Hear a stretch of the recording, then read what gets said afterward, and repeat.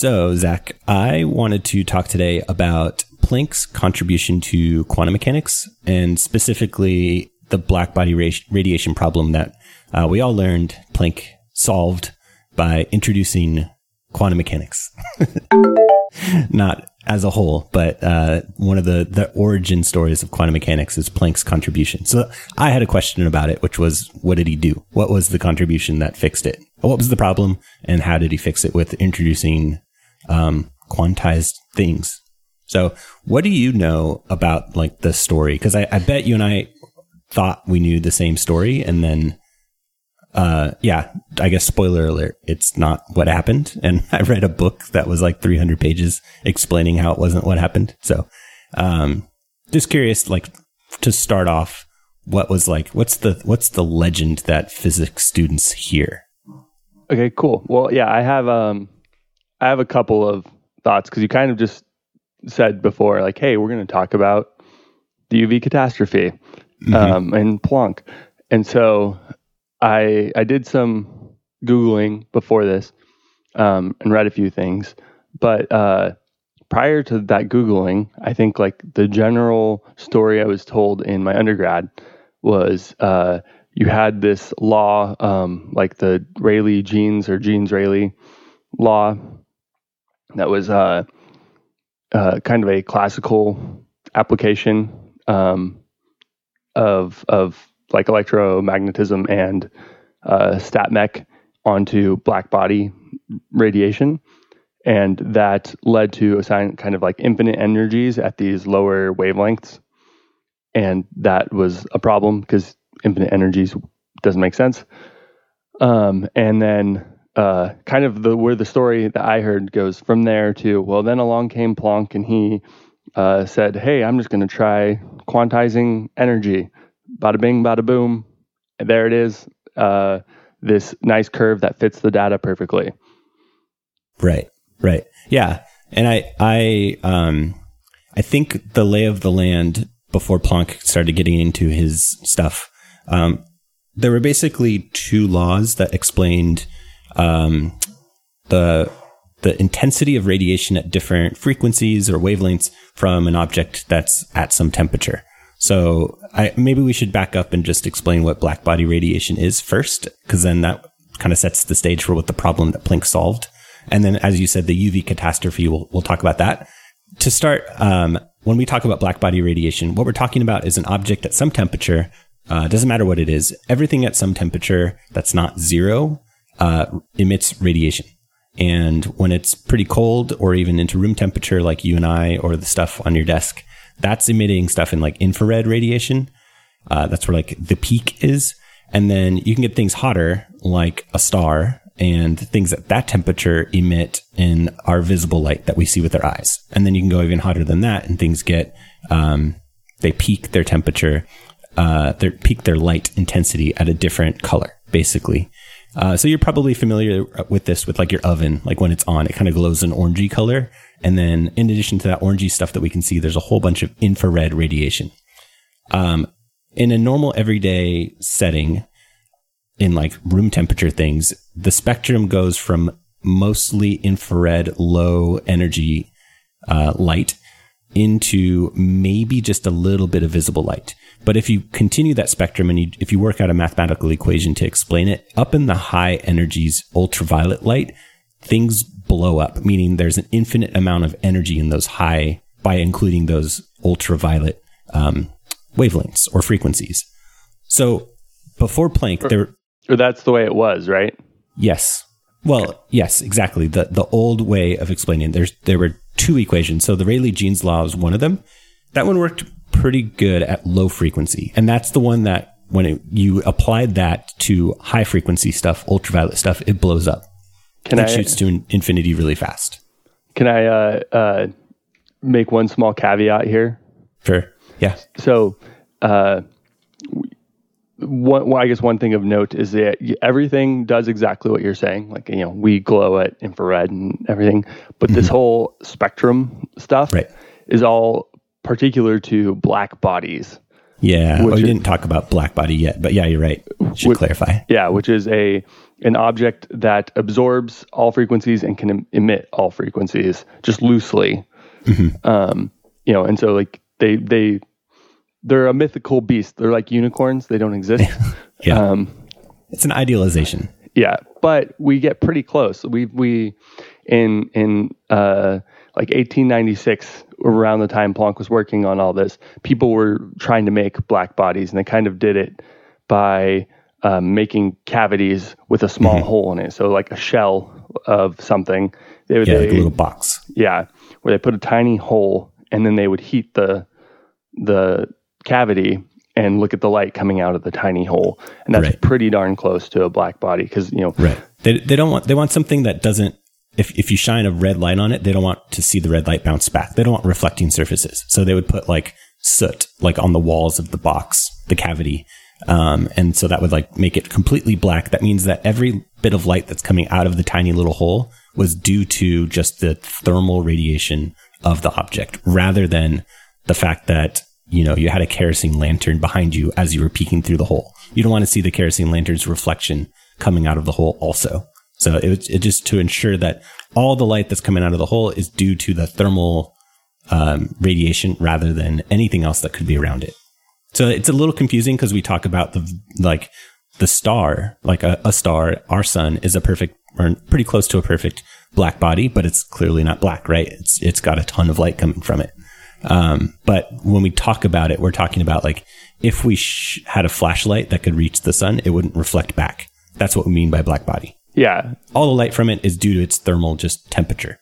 Yeah. It can do both things. It can reflect it can emit and absorb. So, but it's going to absorb whatever light is hitting it.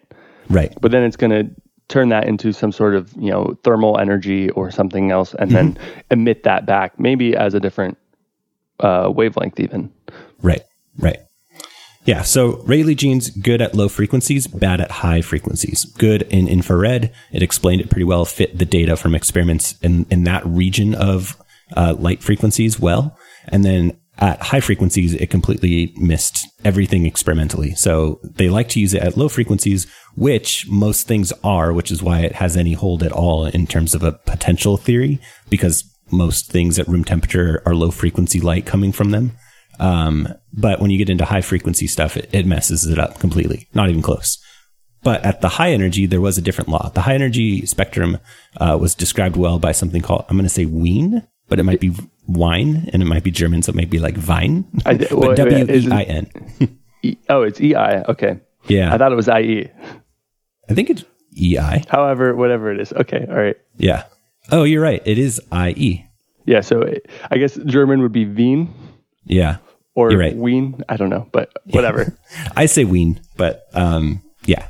So his law explained the spectrum well at high frequencies, high energy light, that region of something glowing.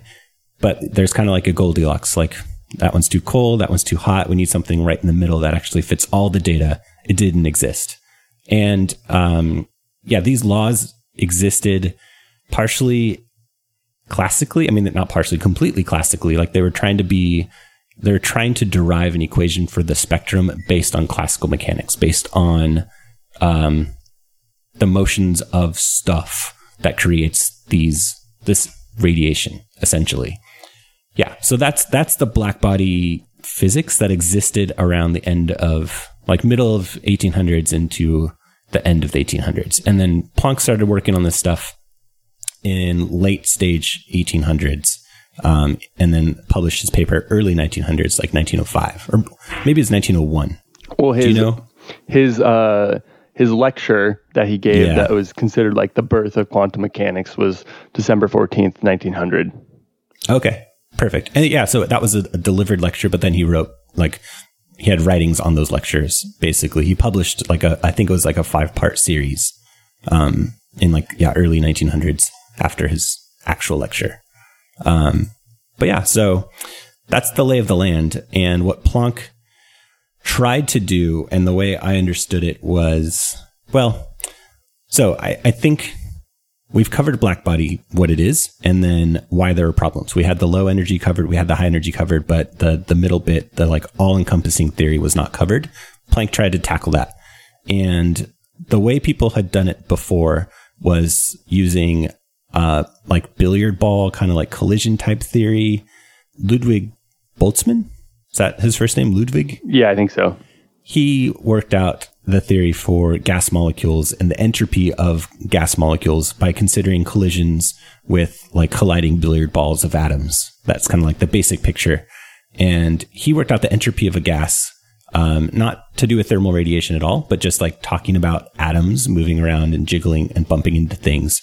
And he worked out based on quantizing the potential like velocities they could have, and saying that if you consider a certain number of molecules moving between two certain speeds in these like bins of a particular size, you could work out the entropy by counting like the probability of that number being in that bin of speeds for the gas molecules. So that was really kind of the impetus for Planck to take that idea of quantization. Boltzmann's definitely not like quantum mechanics at all. His is straight billiard balls colliding and working out statistical mechanics from that. But it's really almost the birth of statistical mechanics, the like the counting and binning and probabilities of large numbers of things. And that was a strictly mechanical process. And what Planck wanted to do was take that and say, let's work it from the electromagnetic theory side of things, like Maxwell's equations. He wanted to come up with another way to talk about statistical mechanics without having to resort to Newtonian like collision type theory. That was his original goal. And I should say this is from after Googling like you did, Zach. My initial question was like, okay, what did Planck actually do? I tried to go on somewhere finding an answer that was like, here's what the equation looked like, here's what Planck did to change it, and this is how it fixed it. I thought I was going to just like find a one pager that would explain that. That's definitely not how it works.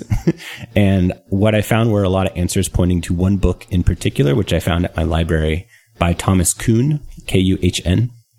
It's called Blackbody Theory and the Quantum Discontinuity, 1894 to 1912. So with that title, it's a pretty dead-on answer to this question of like, what did Planck do? And it focuses a whole lot on Planck and then talks about a couple people who came after him. But he has... So if you pick up this book, it's long and it's very difficult to read. And I blew through every library allotment of time and had to return the book and then check it out again because I'd went through the renewals too much because it took so long to freaking finish this book. But what I recommend is checking the book out, but jump straight to the afterword. So he has an afterword that I guess was an excerpt of a magazine article he wrote that's like 10 pages long, maybe 20. That explains it very succinctly and very well. I'm like, well, crap, I should have just read that because it explains it very nicely. But I did get to see all the history and all his, deep research that this guy did. So I'm interested because one of the one things I found when I did my Googling and I didn't, I've only been looking into this for like 24 hours. Okay. And, you've put some time into this, but I found in 2000 at Boston University, they had like a Max Planck centennial celebration thing. And I found this preprint sort of papers on the some of the lectures that were given there. And this one guy, I need to pull it up. We can put it in the show notes. I think his name was Oliver or something. Kind of had this big, long bit about Kuhn's book, as well as a few other historians and physicist historians on this whole situation. And he kind of ends his lecture by saying, "Yeah, Kuhn's book is just wrong." Oh, really? Yeah. Interesting. So I'm kind of curious because I didn't read Kuhn's book. But to get your perspective, and then maybe I'll try to throw in kind of what this guy said. Okay. Yeah, I'm interested. Kuhn spends about 300 pages going through what Planck did, and he in his afterword he described the like quote unquote legend that we grew up in undergrad hearing about. Is that Planck had discovered that restricting energy levels to a discontinuous spectrum was essential to the derivation of the blackbody radiation law he had introduced shortly before. So he introduced a law. I read a different book by somebody named Douglas Stone, who said that Planck gave a talk and presented his new blackbody equation following from Maxwell's equations, like kind of like an electromagnetic approach to this rather than molecular and like colliding molecules, stuff like that.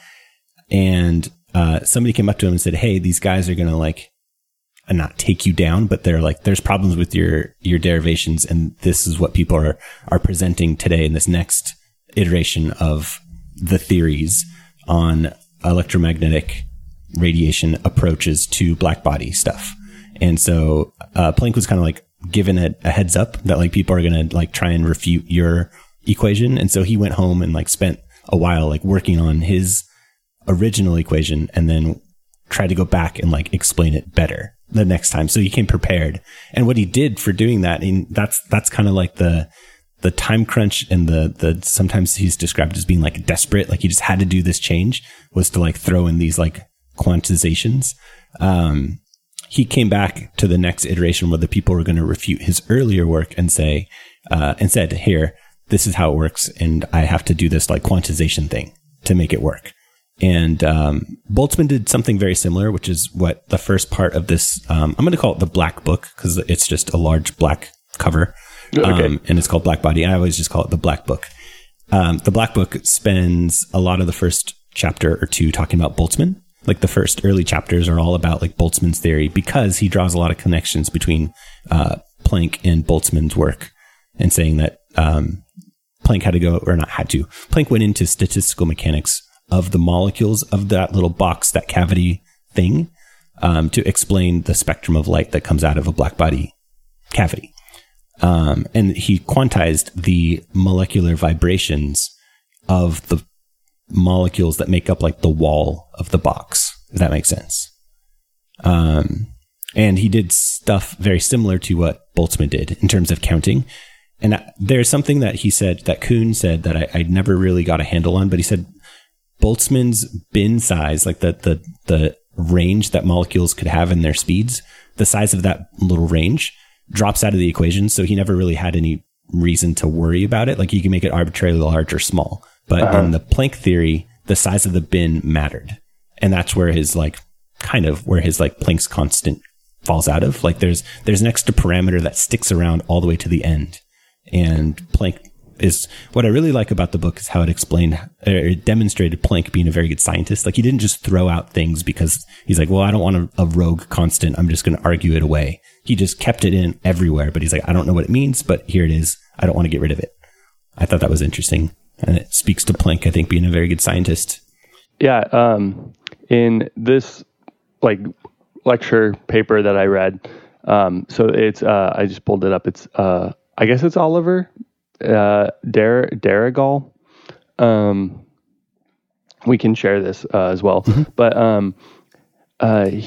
one of the things that he kind of went over in when I was reading this was that maybe it's a small difference, but Planck, he was saying, didn't really actually concern himself with the molecules themselves, but like just kind of said it's an arbitrary oscillator. Like he didn't care about the details of what it was, but just that it was an oscillator of some sort.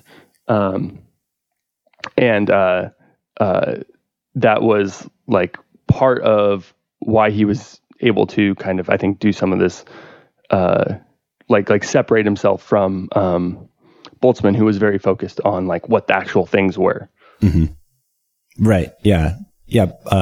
Planck was all about the electromagnetic part of the radiation, not so much like the thermal motion of the stuff inside the resonator cavity. But this book and then another book that I read, the Douglas Stone guy, both of them go on to say like Planck didn't really do anything with he never said that there is now quantum mechanics or like things are quantized. Planck had to like, I keep saying Planck and Planck.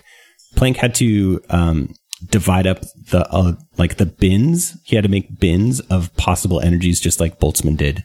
The difference was his being like stuck around through the whole thing. But it was Einstein, both Kuhn and this guy Douglas Stone both point to Einstein as being the one who recognized that, like, wait a minute, it's not just like a little massaging of the equations that leads to this. It's like things are actually quantized. And Einstein, I think we all know in 1905 was the one who came up with like the quantum of light, which he based on readings of Planck's papers. Like he took it to its logical extreme, the stuff that Planck was saying. And that, I think, was the actual birth of quantum mechanics. And that's kind of the whole thesis of Kuhn's book, is that it's not Planck. Planck did that in his equation, but like it really was Einstein who like pulled out of it. Like, no, things are quantized in ways that we're not recognizing here. Yeah. Like one of the parts here that this guy talks about in kind of to bolster that statement is,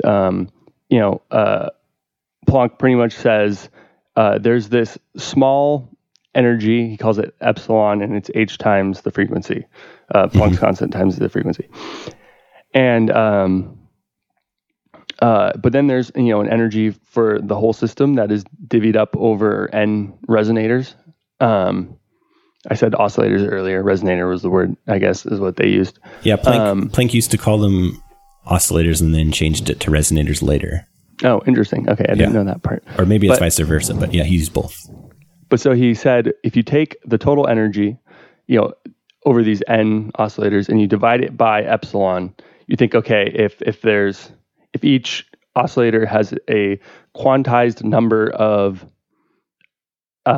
energy of epsilon, right? Then when you divide the two, you should get a whole number, because you should be getting, a whole number times epsilon, or h nu is the energy. And I guess in one of his papers, Planck says, when the thus computed ratio, that's the energy over epsilon, is not a whole number, one can take for p a neighboring whole number, p being the ratio. Right. So he basically just said, like, it's close enough. But you don't always get a whole number. Meaning, right. Is it quantized? Because if right. it's quantized, it has to be a whole number.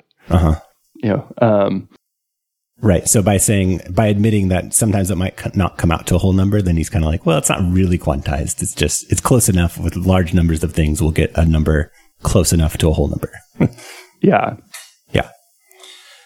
I think both Kuhn and Stone had the same quote, and that's like the piece of evidence that they point to. A lot of historians, I think, point to and saying like, well, Planck didn't really recognize the quantization. It came later. And yeah, I think it took an Einstein to claim, no, it's not just the molecular energies in being certain bins of a particular size that's quantized. It's the light itself that comes off of those molecular vibrations that lead to the light that we see. The light itself is quantized, and the vibrations give off energy in quantized little packets of light. And like, that's all Einstein, like 100% Einstein. So yeah, I think Kuhn's main point is like, it's not Planck, it's Einstein who like actually figured out the quantum part of the quantum mechanics from Planck's theory. He just really took the idea that Planck put forward and ran with it. And it's interesting, like talking about originally the three laws that we had. Well, the two laws, the Wien displacement, the Wien distribution law. Not displacement. It's not displacement. I know I messed that up too. For those familiar, the Wien displacement law is kind of related. It talks about the peak going as a function of the temperature. Those two things are related. The peak frequency, the brightest part of the spectrum. But he has a distribution law. That's the one that we're talking about that works good at high frequencies. And then the Rayleigh-Jeans one at low frequencies. So Planck's equation, he derived from thinking about the entropy of electromagnetic radiation.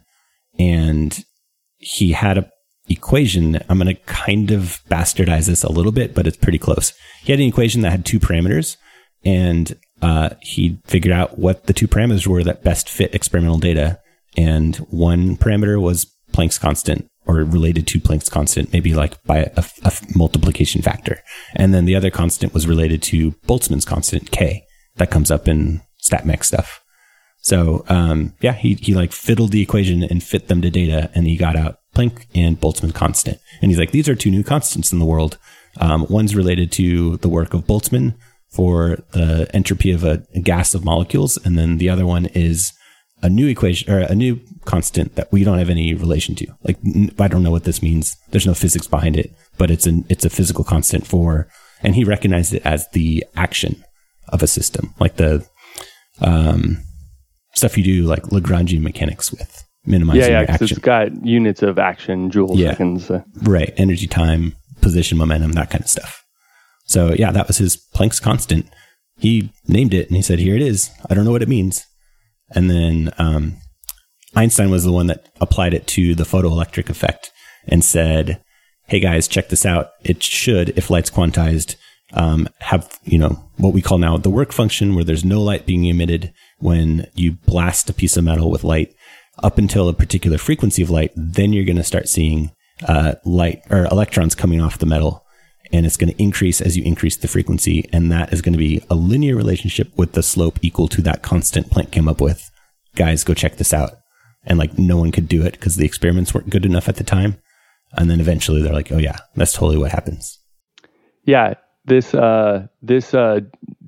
Dirigal guy, he kind of has this nice table that talks about these three levels that historians kind of fall into when it comes to this whole Planck quantum bit. Mm-hmm. He said, there's the discontinuity group who, those are the people that think, okay, Planck knew exactly what he was saying, and that he was, saying that there is a quantized system of energy, so that it's not continuous, hence discontinuity. There's an indetermination group who said he really didn't know what was happening, but he didn't believe one way or the other that everything was continuous or not continuous. He's just kind of just doing what he could, and working with what worked. Mm-hmm. And then there's a continuity group, which is where he puts Kuhn, who believed that Planck just thought it was continuous, and that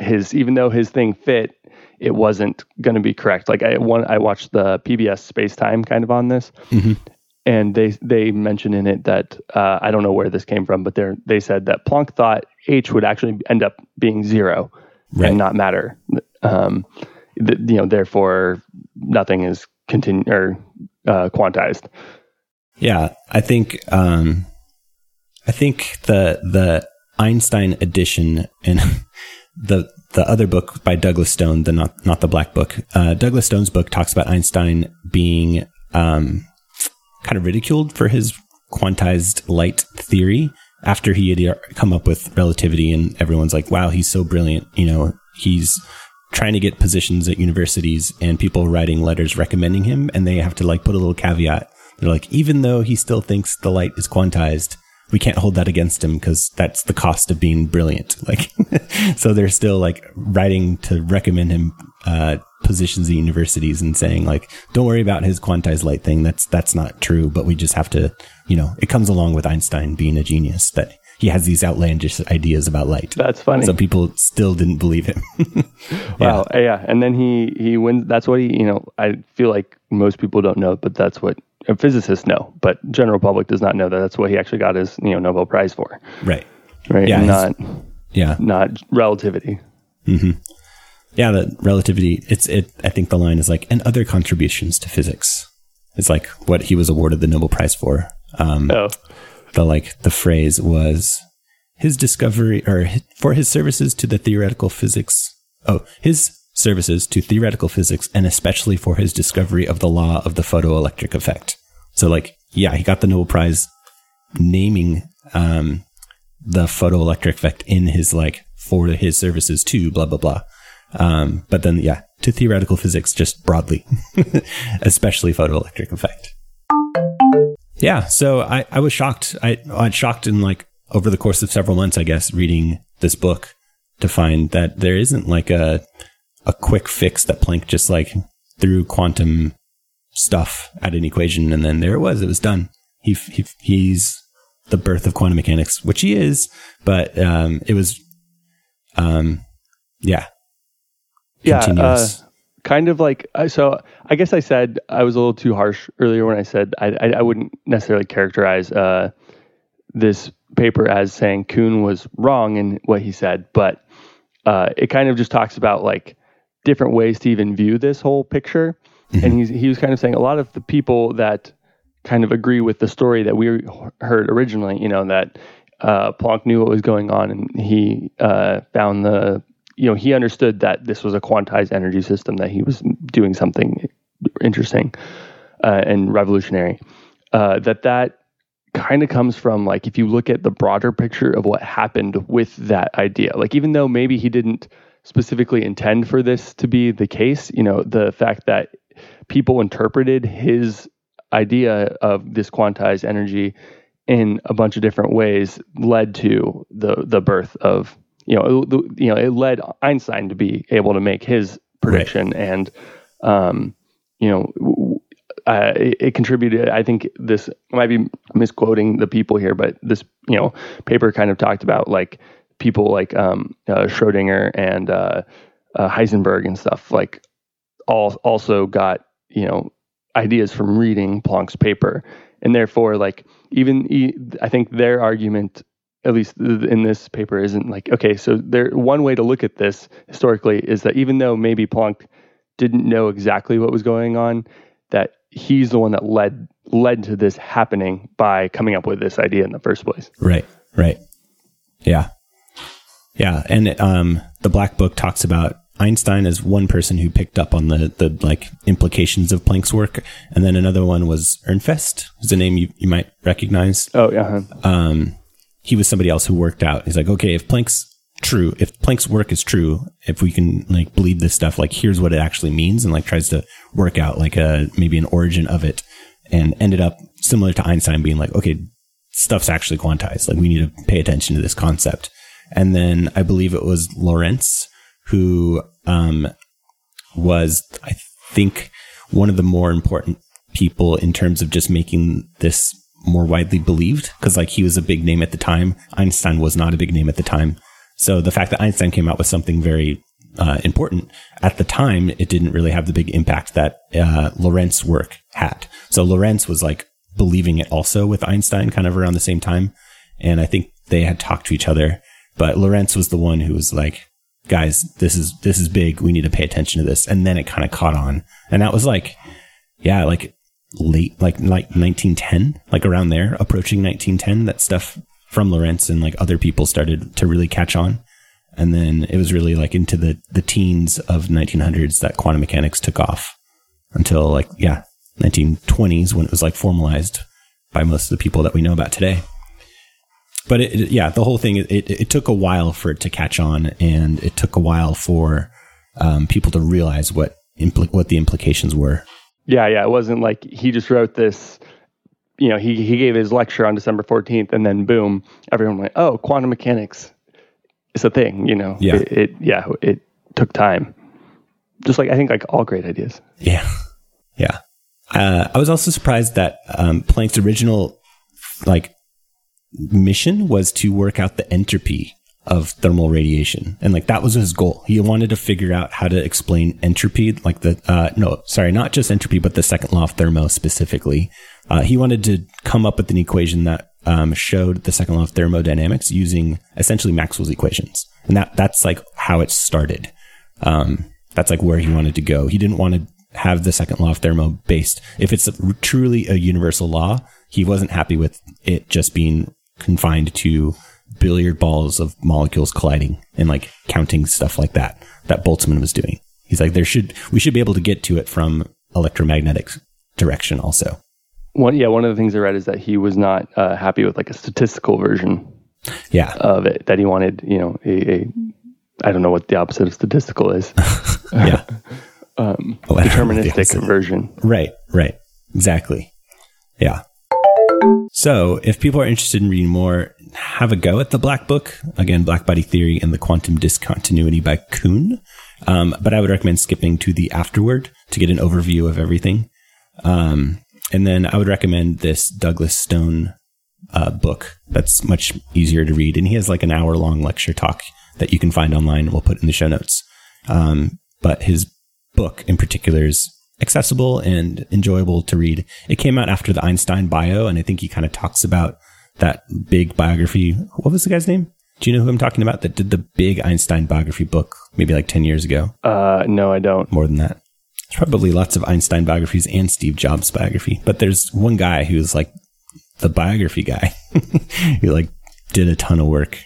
Yeah, I just Googled Steve Jobs biography. It took me to a webpage and it said authorbiography.com. So not that. Yeah. So it's Walter Isaacson is the biographer who did the Steve Jobs and also the Einstein biography.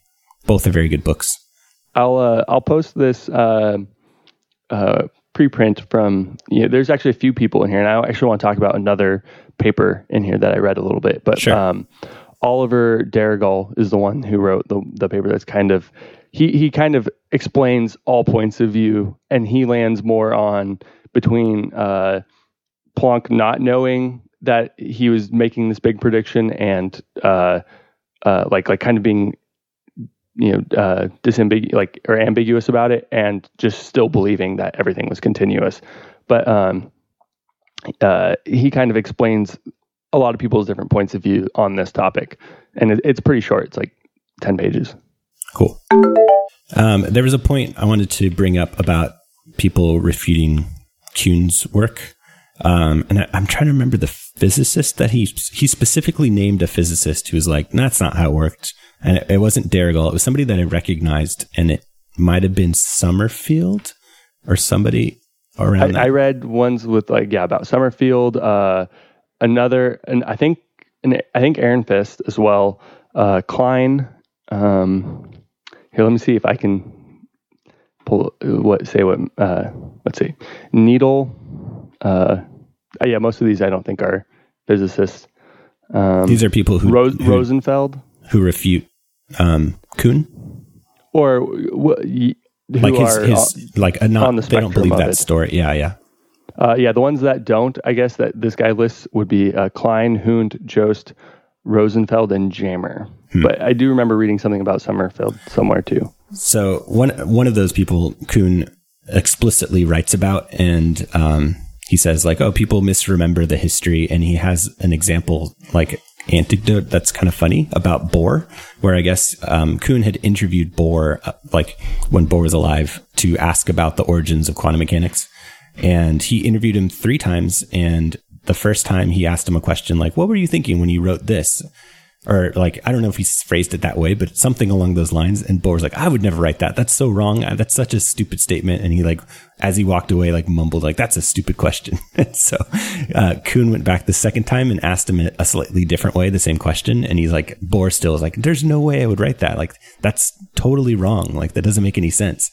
And then the third time he went with the paper that Bohr wrote and showed it to him. And he's like, look, you wrote this. What were you thinking around that time of writing? And he's like, oh, who knows what I was thinking back then. And so Kuhn's point is that people misremember the history after in the origin days, you're saying a lot of stuff and some of it could be wrong. And then looking back, you forget those wrong things because they're wrong. And so they're not important to what you were discussing, but the correct parts end up being remembered much more. And so he's saying people that are refuting him are saying, well, you should probably look into the actual texts and letters and exchanges that people have had around this topic, which is what Kuhn does. He's like a historian, not a scientist, and not, his whole thing is going to origin sources, letters between people and explaining things in that way. And so scientists that are saying that's not how it happened, he's kind of saying well, you should really go check the sources. Yeah. I don't have all the details, but yeah, that's, this paper kind of talks about that as well, and kind of has different. This guy was just trying to explain kind of all of the ideas and how to do it. But yeah, he had one statement about. I don't have a dog in this fight personally, but he had this one point that he thought was impertinent, where I wish I could find it, but it basically said. That in Kuhn's argument for this, kind of you have to think of Planck as consistent in one state and then inconsistent in another. And that kind of led to a contradiction. Kuhn, besides the Bohr story of being interviewed, he talks about Stern from Stern-Gerlach experiments that are kind of one of the first signs of quantized spin states. He interviewed Stern and asked him about did you know you were going to find this, separation of stuff? And he's like, honestly, no. We were just doing the experiment and wanted to see what happened. And that's what we saw. So everyone points to it now as that's the definitive experiment that showed quantized spin states. And Stern said, we didn't set it up to show that. We just wanted to see what would happen, pretty much. And so, yeah, he's like, sometimes people look back and be like, oh, they're brilliant. I mean, obviously they're very smart in setting up this experiment and knowing where to look, but it's not always with the intention of being this revolutionary act. Right. I found this story, this I don't know, somewhat refutation of the history that we're taught in school of Planck just being this, I don't know, the word that gets thrown around is reluctant revolutionary, where he didn't want to be upsetting the world of physics, and that's pretty much not what happened. And he didn't come in and say oh, everything is quantized, the light is quantized. He didn't talk about the light being quantized. He was only just binning molecular vibration energies in terms of a counting thing. Yeah, one of the ways that I kind of got when I read through this is that he did this because he just we needed to try something, but then wasn't certain, kind of just what it meant. And it wasn't, I think when people say what was the word that you used earlier? He was desperate, right? To make something work. And I think kind of from what I've read, it seems a desperate person, they don't, try something and then go, oh, this is the new theory of the entire world, right? If you're desperate and you try it, you go, I really hope this is accepted and it works, and it it kind of sounds like that's kind of, he just said this works and tried to figure out what that meant as well. Right. Not the story that we're told where he was oh, this works and everything's quantized. Exactly. Yeah. He's like, guys, trust me, everything's going to change from now on. It's that's not what he was going for. He was really just explaining his theory of, I mean, again, I kind of mentioned him keeping the rogue constant around as being a sign of a good scientist, but I think the story really shows how he just believed what he was working on and just kept trusting the math to work, whatever it worked out to be. He's like, this is what it's saying. I don't really know what it means, guys, but somebody take a look, please. That kind of way. And he was in a position of authority enough that people listened to him. And he was a brilliant scientist. And so kind of along those same lines, a part I want to add to this whole conversation is in the same preprint of these lectures here, Dieter Hoffmann has a paper that he has written. It's called On the Experimental Context of Planck's Foundation of Quantum Theory. And basically, he just goes through, when we are told this story, we're only told about Planck and, I guess we've also talked about what Boltzmann and what Lord Rayleigh, or is it Lord Jean? I don't know, one of them's a Lord, and, all these theorists, basically, and how they did this whole thing. But behind the scenes, there is, some incredible experimental physics happening. That we don't ever talk about. And this guy kind of highlights some of it. Oh, that's cool. Kuhn's book does not, and I think he talks a little bit down about experimentalists at the time, saying that maybe one of the reasons that it didn't catch on as much was that experimentalists couldn't do the experiments to show with that kind of precision. I could be misreading that, but that's the impression that I got. Well, I mean, I kind of I kind of feel like we have some evidence, at least, that there's some of the opposite, right? There was one thing that I read in this paper that was saying apparently Kirchhoff. So Kirchhoff was also a big black body radiation person. Mm-hmm. He made this suggestion about how to make a black body early on, and like no one really listened to him, I guess, for a while. Like I think he did it in like the 1860s or 70s, and no one listened to him. And then they tried other things, and finally, when they ended up making a black body, it was very similar to what he described in his paper. And it took like 30 years or something. So there was that, I guess. But these scientists at I don't know the German name. The PTR is just the Polytechnic something. I think it's Physikalische Technische Reichsanstalt. I don't know. I'm sorry. Okay. Please excuse my bad German. PTR. They're close to. I guess they're like within Berlin as well. While Max Planck is working on this stuff, and let's see. The guys that he talks about here are Ferdinand Kurlbaum, Otto Lumer is kind of the big guy. Ernst Pringsheim, I'm really sorry. Heinrich Rubens and Wilhelm Wien as well. Okay. So these are kind of the guys that were doing the experiments behind the scenes to show some of this stuff. So like they made a black body. Like they were one of the first groups, it sounded like, to actually make something. And basically they started with a sphere that they like had a little hole in, and they would put it in like a heat bath or something, where they would coat the insides, like you're saying, with like soot, or they would make it out of graphite. And they had to develop a new photometer to actually be able to have more precision than what was out there. And then they decided, like, okay, this idea that we have for these black bodies isn't good enough. They ended up with this cylindrical tube where they put a coil of platinum at the end, and then they would put like 100 amps apparently through this like coil of platinum to heat up the cavity, and then look at the light coming out of it. But like, I mean, if you just kind of think about this a little bit, like, I don't know if you've looked at a plot of Wien's or Wien, whatever, his approximation law. What did we call it? It's not the displacement law. It's the distribution. Yeah. Yeah. So if you look at that distribution versus Planck's distribution. Yeah. It's not that far off.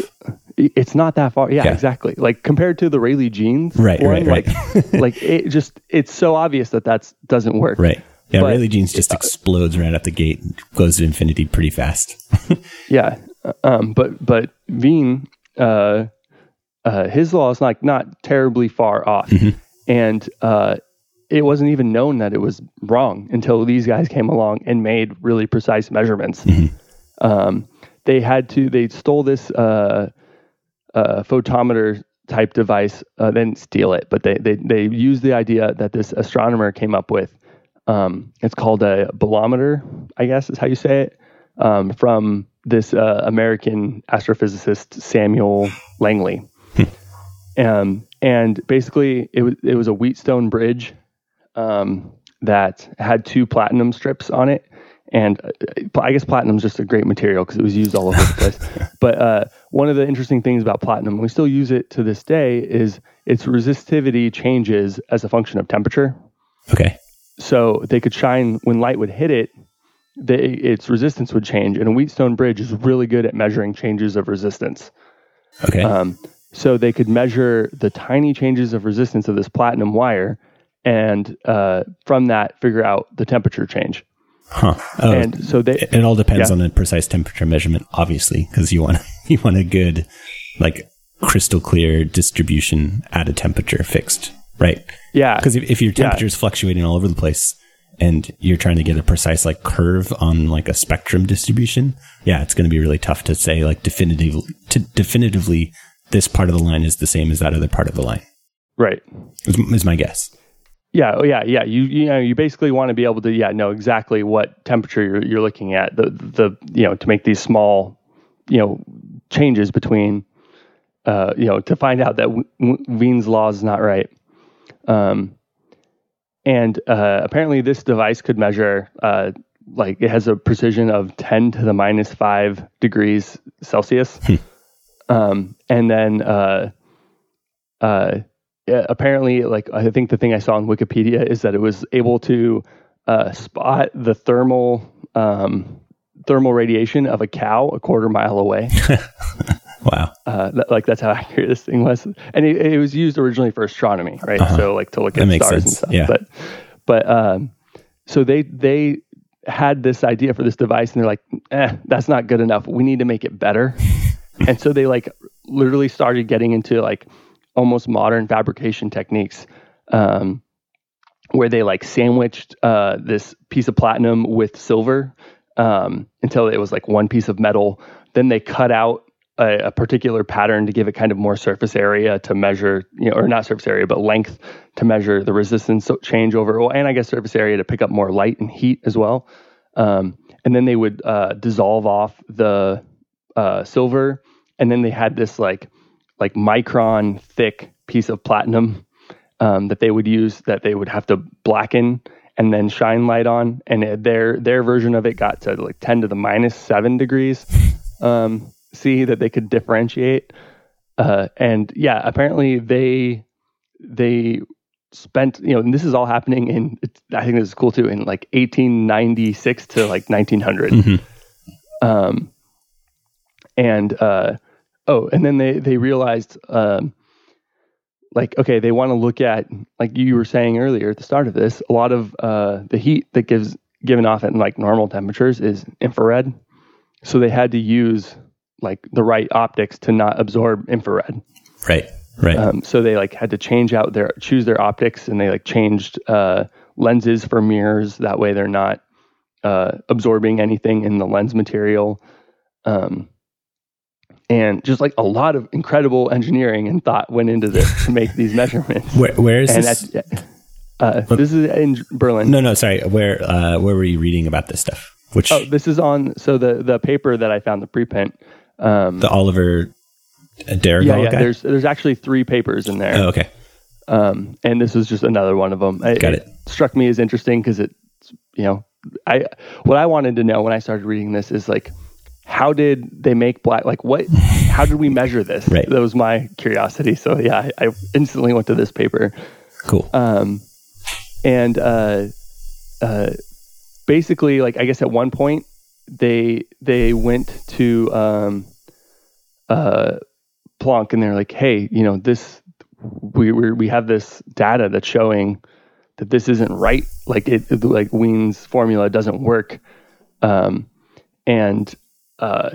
That's part of the reason too why Planck was like, he kind of dropped other things, like, okay, I'm going to do this, right, and started working on it. But he kind of, apparently he had some knowledge ahead of everyone else, because this was before they published their results. I see. That something needed fixing.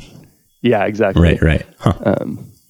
I thought, so this is all in Berlin, right? And then the experimentalists being in Berlin, and then Max Planck being in Germany. Was he at the same university? PTR? So PTR is I don't know exactly what it is. It's its own thing. Facility. I don't know if it's like a government research facility or something. Right. And then, but Max Planck was at a university, I think, in Berlin. Oh, okay. Yeah. So they were close. I thought an interesting part of the history was how a lot of the work was being done in Germany in isolation from people in like the UK. So like Maxwell's Scottish, and then people like in the UK science area, journals that are written in English weren't communicating with the journals and scientists necessarily in Germany, and so they weren't like finding out about each other's research unless somebody actually traveled there and like went to a lecture or something like that and like came back with information. It wasn't as widely distributed where like, they wouldn't publish the English journals in Germany and the German journals in the UK. So they wouldn't necessarily know what each other are doing. Yeah. I read somewhere that there was another group that was doing the same or very similar things as PTR was doing as well. This Lammer guy, I guess, was the lead who led through all of this.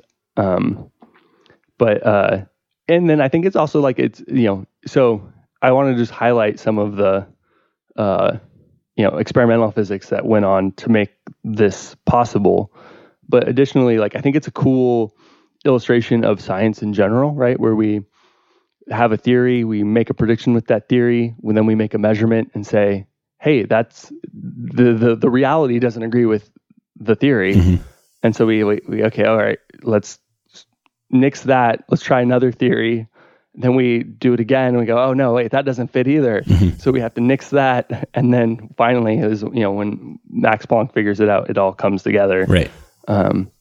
But like, it's a good illustration of this back and forth that we have between theory and experimental. And I think back then we didn't have necessarily this, the same separation that we do now between experimentalists and theorists. Right. Yeah. I think, and another point of the greatness of scientists at the time, I don't know, maybe probably the same now, but Max Planck was the head of the journal that Einstein published his paper in 1905 talking about the photoelectric effect and the quantization of light. And Einstein talks about Planck, but I guess the Douglas Stone book kind of offhand makes a comment that Einstein was nicer to Planck than maybe he wanted to be, and that was because Einstein had a friend who like kind of helped him write his paper, meaning like proofread it and bounced ideas off him. And that friend, I guess, talked Einstein out of like being really harsh to Planck. And so Planck got Einstein's papers, which were clearly like kind of talking about Planck's missing the point of his own work, and let the papers be published anyway, like in the journal, and saying like, yeah, it's fine. Like, he's accepting of that, even though maybe it was a little bit it's not against Planck. It wasn't like saying Planck was wrong. He's just saying, missed the point, buddy. Yeah. Yeah. I don't want to go off on a big tangent, particularly because I don't know too much, but I've heard, like now we kind of combat stuff like that by having like these blind anonymous reviewers of papers, right? In theory, journals. But yes. Yeah. But then I've heard, that some fields get so small, you know who that they it's, are. Yeah, exactly. And you're able to, you don't have that anonymity anymore. Right.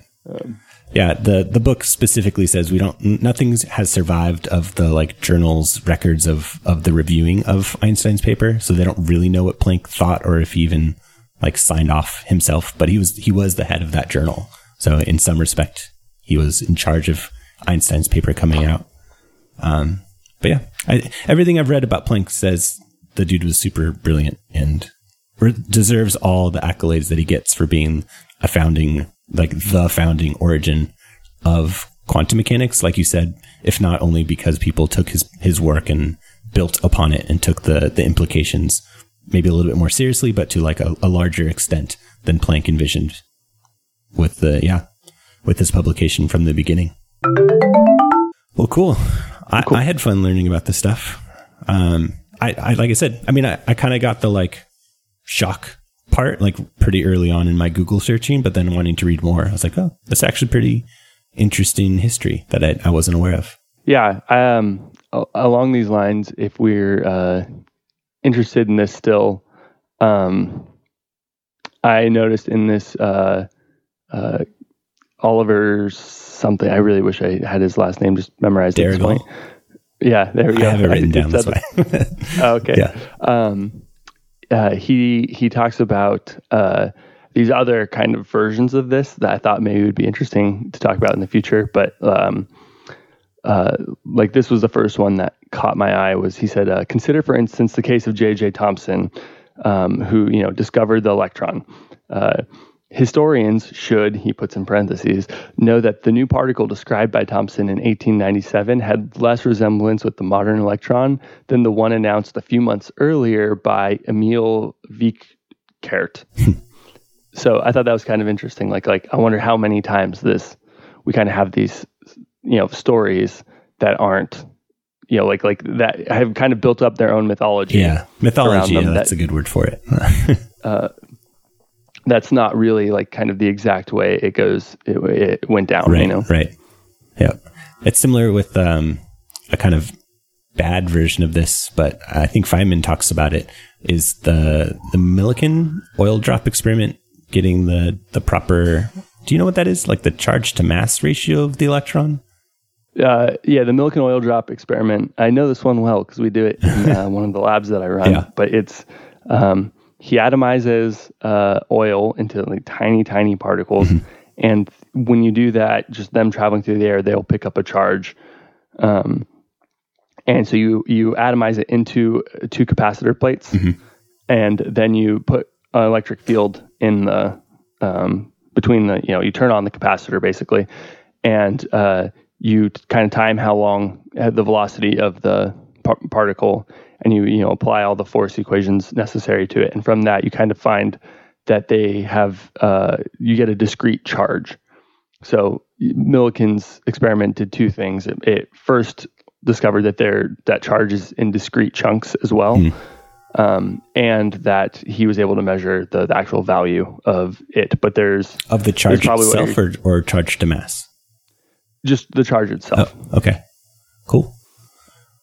Yeah, I think it's the Thomson tube that I don't know if that's as different than the actual discovery of the electron, but the Thomson tube, that's the one that you probably have seen where you have the tube or with the Helmholtz coil around it.